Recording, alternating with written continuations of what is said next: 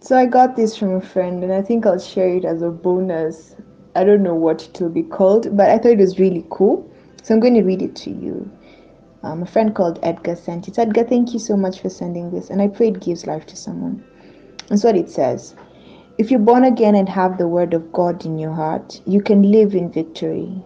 You may not have all the answers. There may be a great many spiritual things you don't understand. But it's not those things that are most likely to destroy you. It's the things you know to do but don't that usually make you fall. Just think about walking at night down a dark and familiar path in the middle of a jungle. The guide up ahead has a flashlight to keep you on the right path. But then you just decide to wander off into the darkness by yourself. Classic humanity. What do you think will happen to you? You're right. You'll probably stumble and fall. Very likely you'll get hurt. You might end up getting bit by an animal. And that's exactly the same thing that can happen in your walk with the Lord. He knows what's ahead and He shines just enough light for you to take one step at a time. You have to continue walking in that light in order to get where you're going. You may not know why He's leading you a certain way. You may not understand all the things involved, but God will make up for your ignorance by the Holy Spirit. He will see to it that you have victory if you continue in what you know. It's good to keep studying, it's good to keep learning, but remember, it's not the great revelation you haven't heard that will cause you the most trouble. It's failing to walk in the ones God has already given you. So be faithful in those things. Continue in them day after day after day. You'll make it through just fine. James 4:17. So any person who knows what is right to do but does not do it, to him it is sin. And you can go ahead and read 2 Peter 1 from verse 2 to 11. I think this is a beautiful post because it takes the focus off of looking for new revelation and puts you back in class. Like, what have you learned? Are you using what you've learned? I was going through a season where I felt so much overload of information. Like I was listening to, I don't know how many pastors. I was listening to songs that are not really just songs, like they have sermons in them. I was reading so much and I was just tired. I couldn't even open my Bible. And I talked to my pastor finally about it, and he told me, you know what, Sally, you need to chill. Just, you don't need to eat everything that's there. So he told me, you find a message and devour it completely. Like it doesn't have to be everyone. Yeah, come to church on Sunday and listen to the message and then go put it somewhere in a bank. You'll pick it up later one day. But as of now, if you're in February, you pick the message in February that you listened to and work on living out that message. Because you see, the word of God is not like the more you consume, the stronger you'll be. It's more of what are you doing with what He's already given you.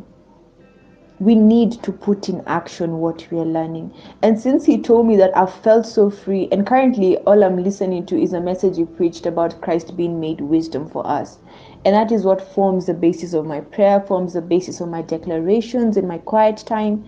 And it's so freeing.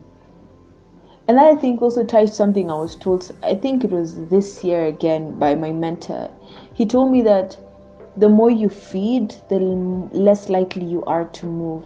And I think the image that came to my head is kind of like when a snake eats and they can't move. In fact, apparently, it is said that a snake is at its most vulnerable after eating because then it doesn't move. It stays still until it can digest what it ate. Yeah.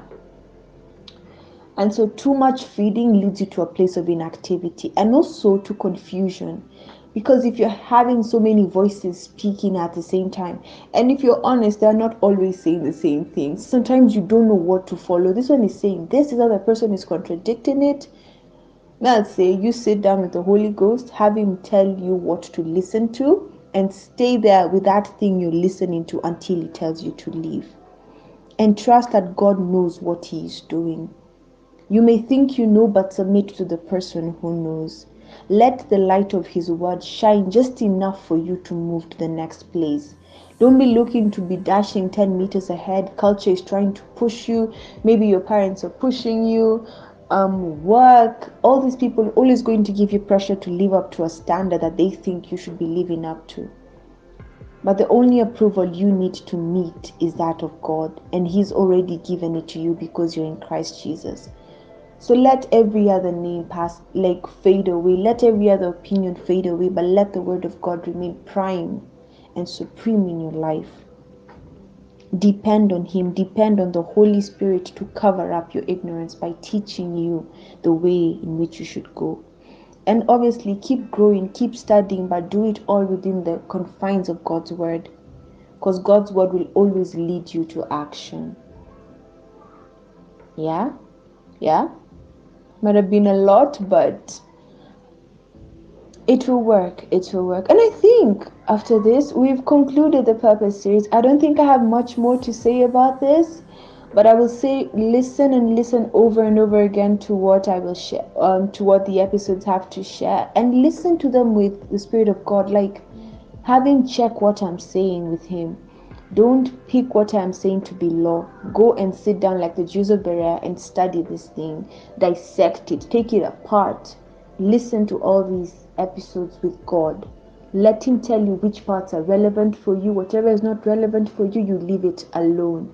But whatever is relevant, go sit down on that and mull on it, meditate on it, mutter it back to yourself, and speak life to yourself constantly.